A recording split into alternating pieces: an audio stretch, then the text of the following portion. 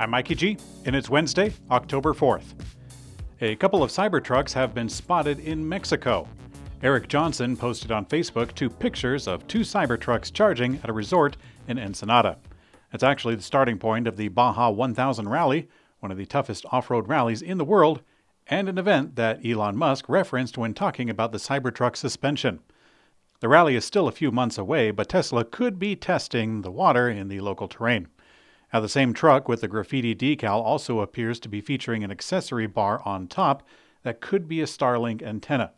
Starlink is a satellite-based internet service made by Elon Musk's SpaceX and has a plan option for road vehicles that could be particularly good for Cybertruck owners who want to be off-grid.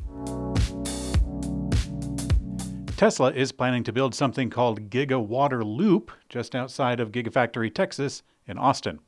Gigafactory, Texas is arguably Tesla's most ambitious manufacturing project to date, which is saying a lot, as the company plans to turn the entire campus, which is along the Colorado River, into a, quote, ecological paradise that will be open to the public.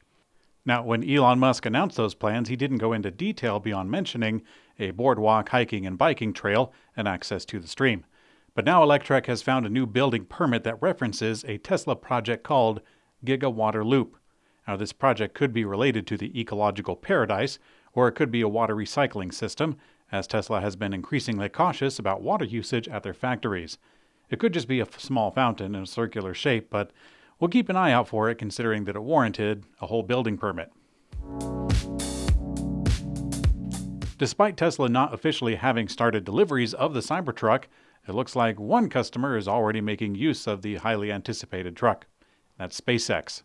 SpaceX is already using a Tesla Cybertruck in its operations at Starbase, as the electric pickup truck has been spotted towing a rocket engine. We reported yesterday that Tesla seems to be expanding their Cybertruck test program, which has been limited to California and Texas, but also some cold weather testing in New Zealand. Now, this could be a prototype or release candidate vehicle that cannot be sold to the public. Maybe SpaceX is both utilizing the otherwise unusable truck while giving Tesla a little bit of testing. Genesis USA has shared pricing and packaging for the 2024 model year of the GV60 SUV. In addition to new standard features, the luxury sub-brand of Hyundai Motor Group has introduced a new rear-wheel drive model that offers nearly 50 miles of range more than the 2023 version.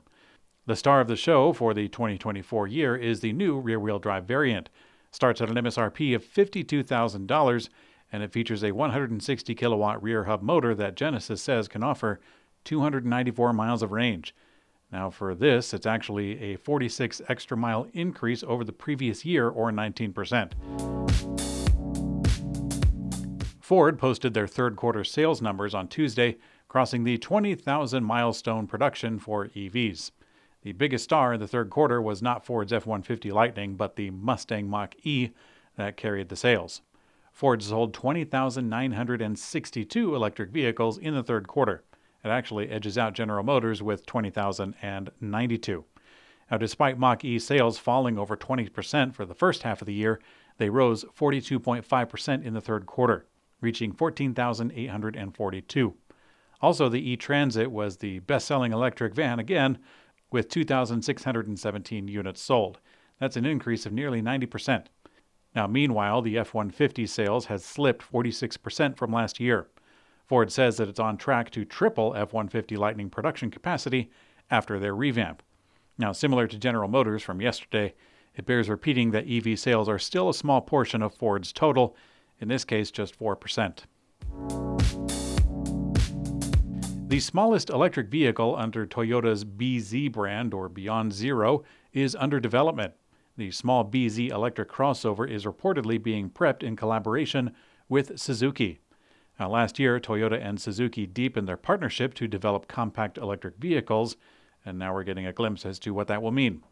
In May, we got our first look at a new mini commercial electric van co-developed by the two, but now, according to the report, the small Toyota electric crossover will ride on the eTNGA platform, the same one used for the BZ4X. All things smooth, this is expected to launch in the year 2025. Nissan is struggling to keep up in China, the largest EV market globally, as sales continue to slide. The Japanese automaker's sales fell nearly 29% in August, with only 65,000 units sold. Nissan is not the only Japanese automaker feeling the heat amid the EV shift in the country. Toyota laid off workers this summer as they struggled to keep up in China, and Mitsubishi revealed that they would be suspending operations in the region back in July. Now, in my opinion, this trend has a lot of momentum thanks to the Chinese Communist Party. A fierce wave of nationalism and anti-Japanese sentiment has been proliferating from the top down, as the Communist Party stokes anger against the Japanese through all forms of controlled media. But what do you think? Let me know in the comments below. Speaking of comments, in today's community comment found on YouTube, most of you appreciated my quote from Rush yesterday, and in a rare occasion I was complimented on my pronunciation. I wouldn't consider myself a huge Rush fan, although they are certainly in my top 10, maybe my top 5. I am actually a big fan of rock music from the 70s and 80s, and aside from the Beatles, there isn't much from the 60s that really captivates me.